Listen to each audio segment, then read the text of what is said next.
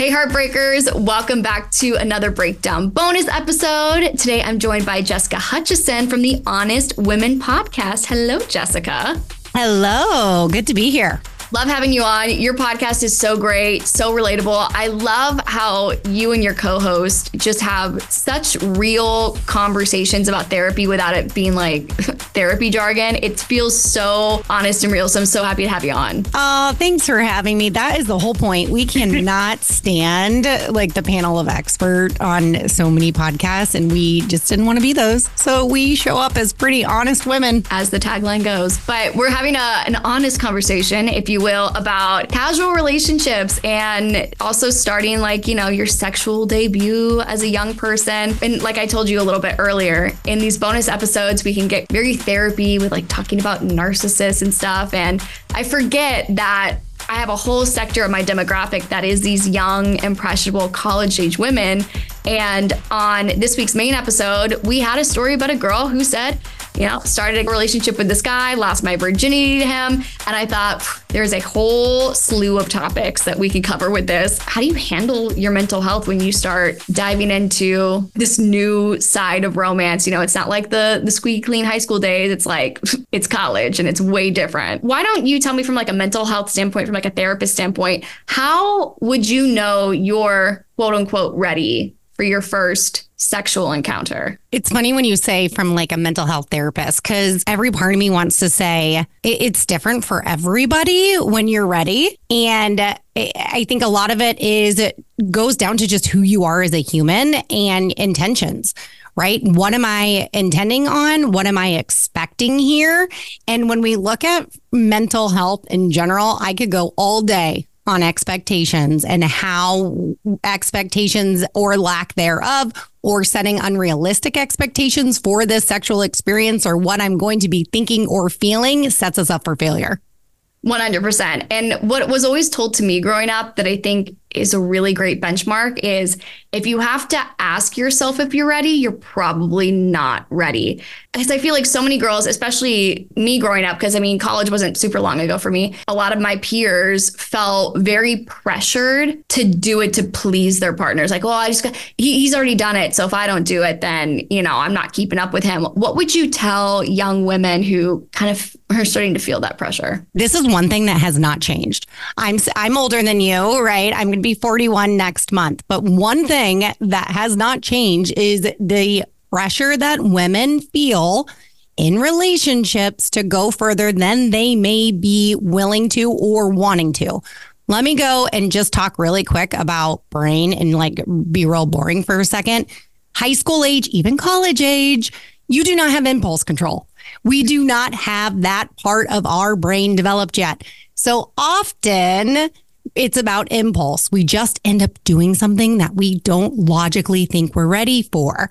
Throw a little bit of alcohol in the mix and everything goes out the door. So I say, if you're going to put yourself in a situation with somebody that you are attracted to, and it may go a step further, be careful with the alcohol, because you're just going to screw yourself or somebody else, right? Dun.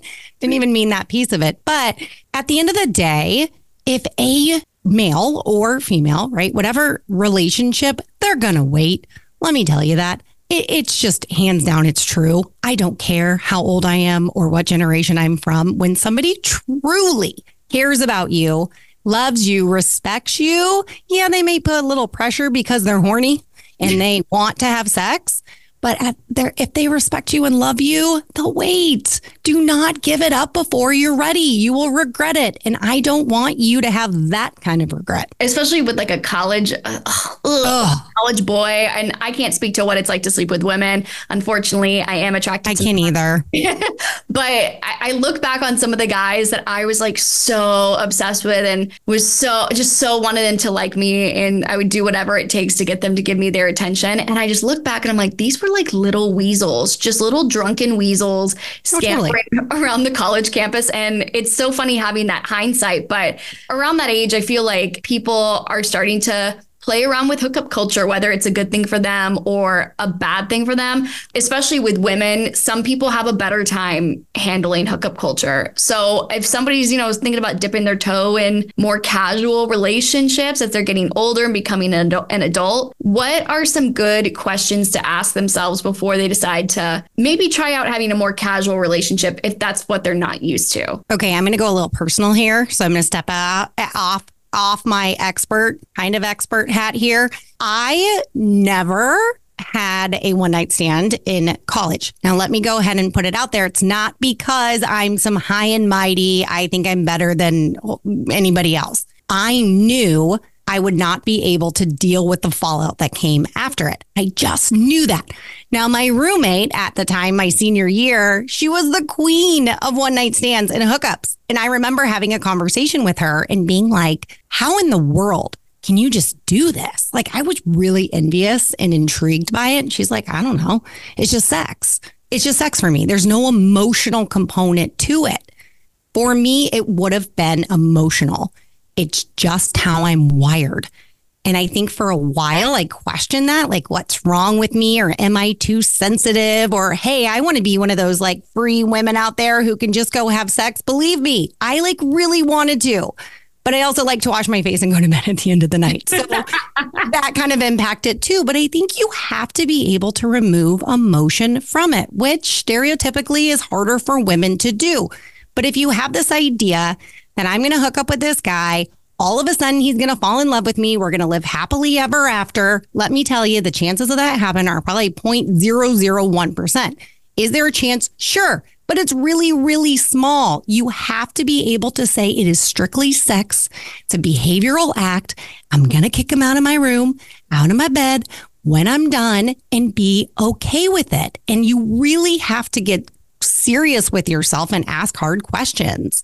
Am I going to be able to separate out the emotion? And if you can't, like I couldn't, nothing is wrong with you. You just might want to be careful in this whole hookup culture that we got going on that, to be fair, has been going on for a lot longer than just a few years. It's just gotten a lot more diverse with the internet.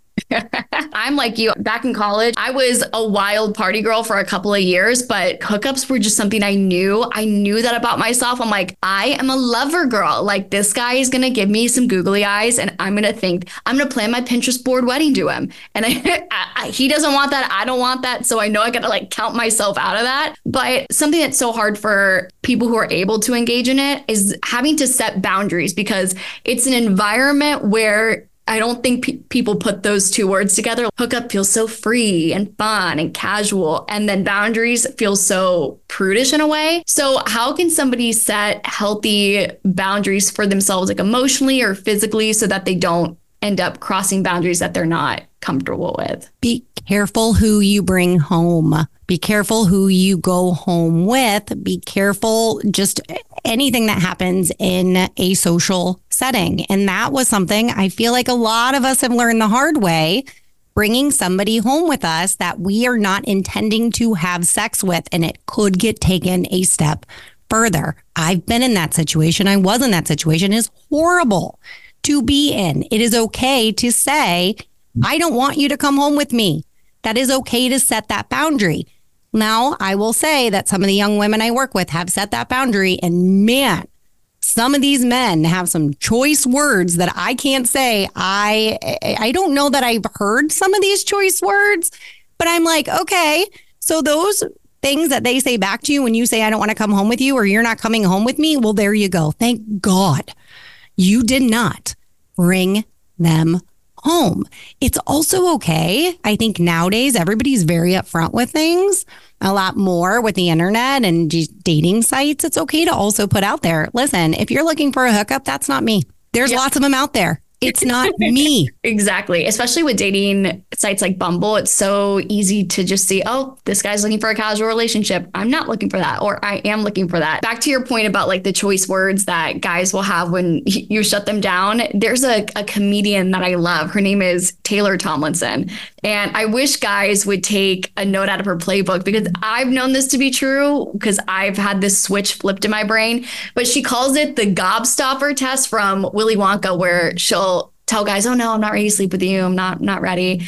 And then the moment they show her respect and they're like, oh yeah, like totally that's your choice. Suddenly she's like, I become feral. Suddenly I'm like, what do you mean you don't want to? No, we're going back to my place now. I'm like, what is it about being shown basic respect that makes you go, wait a second, I regret that decision. You're like, well, do you not find me attractive? Well, why don't you want to jump my bones? Right? There's like this whole, there's a lot of things that flip inside of our brain.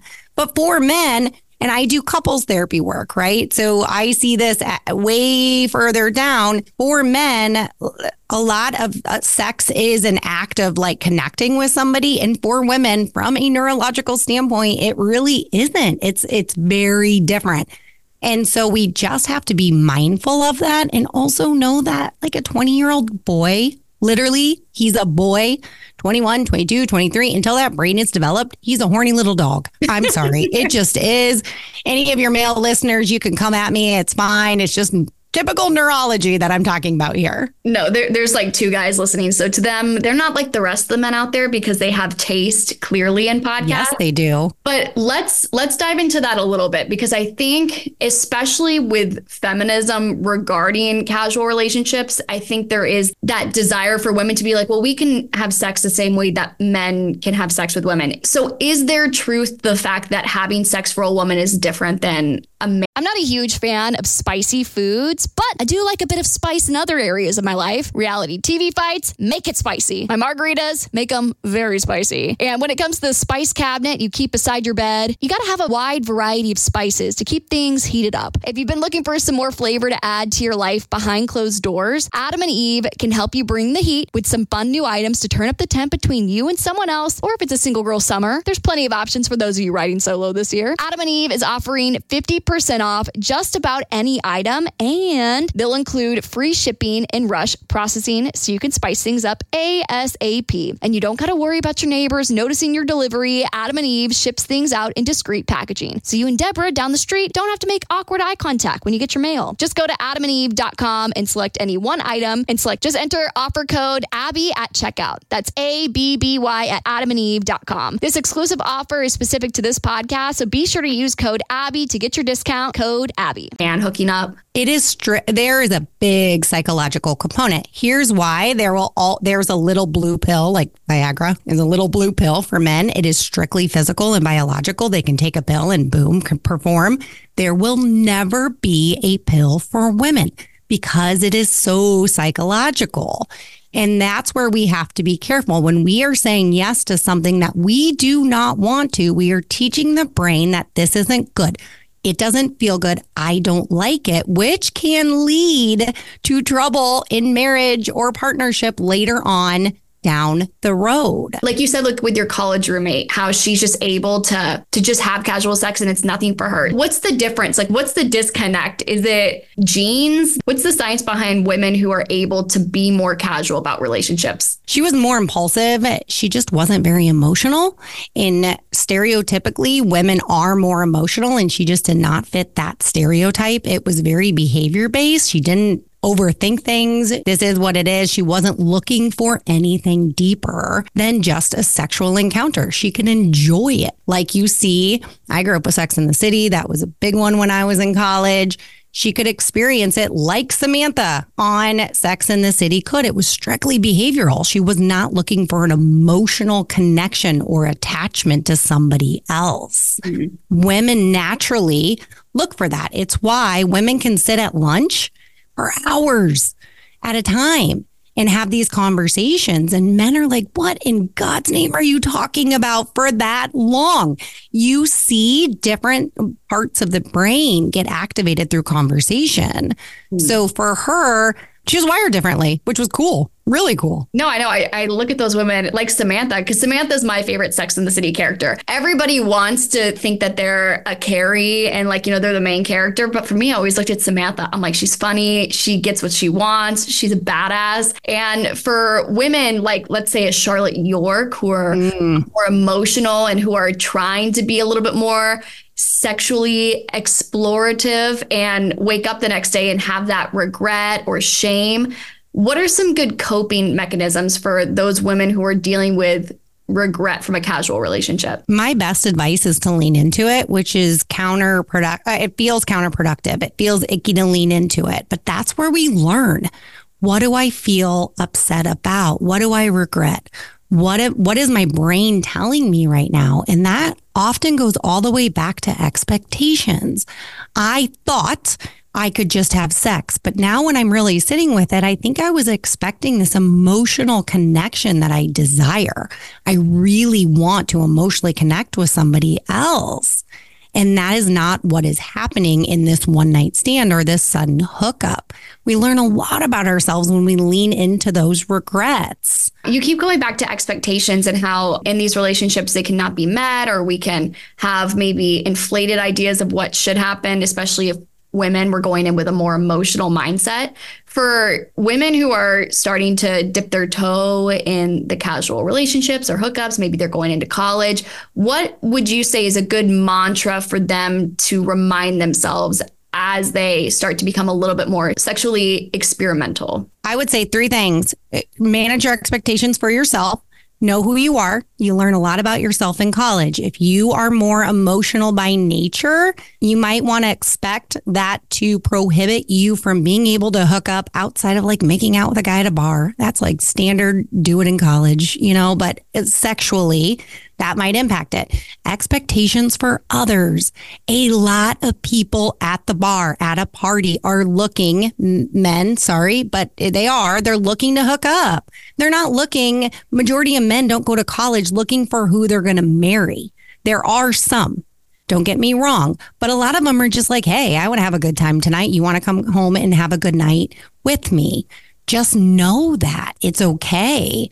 And then expectations just for the world in general. And I think in today's society where we're told like it's okay to have sex with whoever you want when you want, which it is, know that that means that a lot of people are just out there looking to do it. And if you want a relationship, it's likely not going to start in somebody else's bed the first night you meet them. Although sometimes I have seen the rare unicorns come out of it, but I think that's just, I think that's the outlier and not the rule, the exception, not the rule, as they would say. And he's just not that into one of my favorite rom-coms. Oh, that is like my favorite. That one. Yeah, that's one of my favorite. And everybody knows the unicorn story. So it does. It's just manage your expectations. And, I think as women, we have to be careful what we tell our friends. And sometimes why I like he's just not that into you is because we kind of need to tell each other that sometimes rather than give the advice of, oh, maybe he's not calling you because he's just really nervous.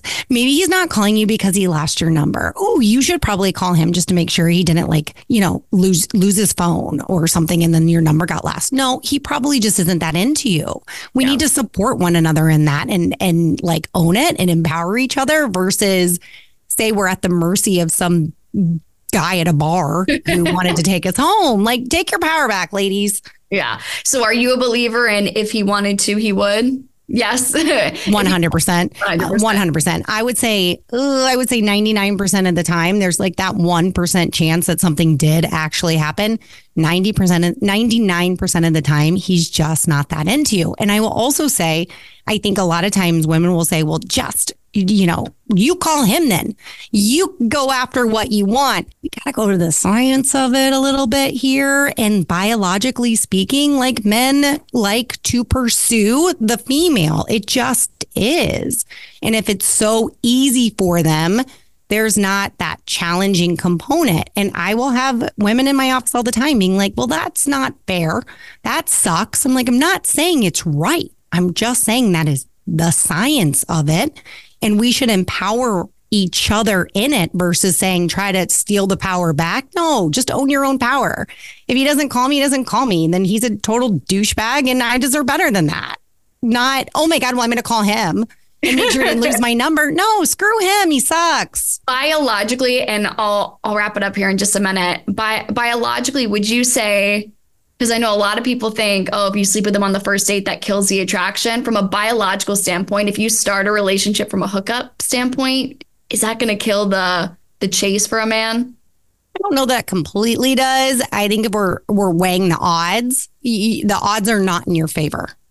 doesn't mean that it's not going to turn into a relationship or he's still attracted to you. It could still be the best night of his life and he comes back for more. However, I think if we look at odds, the odds are more that he got what he wanted and he's going to move on. You got to rock his world. Yeah, you got to rock your world, which I don't know. When I was in college, I wasn't rocking anybody's world. Pillow princess all the way. Totally. 100%. I was like, I don't need to go home and wash my face. Sorry, I don't like to sleep with my makeup on. That was me. Literally me. I've got my 4-step skincare routine that I've got to get home to and my cat. Okay, it was real weird. Any final advice you have for the young ladies out there who are starting to discover whether or not they're a Charlotte or a Samantha? I think if you're a Samantha, awesome. I think that is rare. I think a lot of us are more Charlotte. We're more looking for our Prince Charming. That doesn't exist, but more looking for somebody that we just emotionally connect with. And that's okay. That doesn't make us weak. It doesn't make us old school. It just makes us human. And it's okay to own that.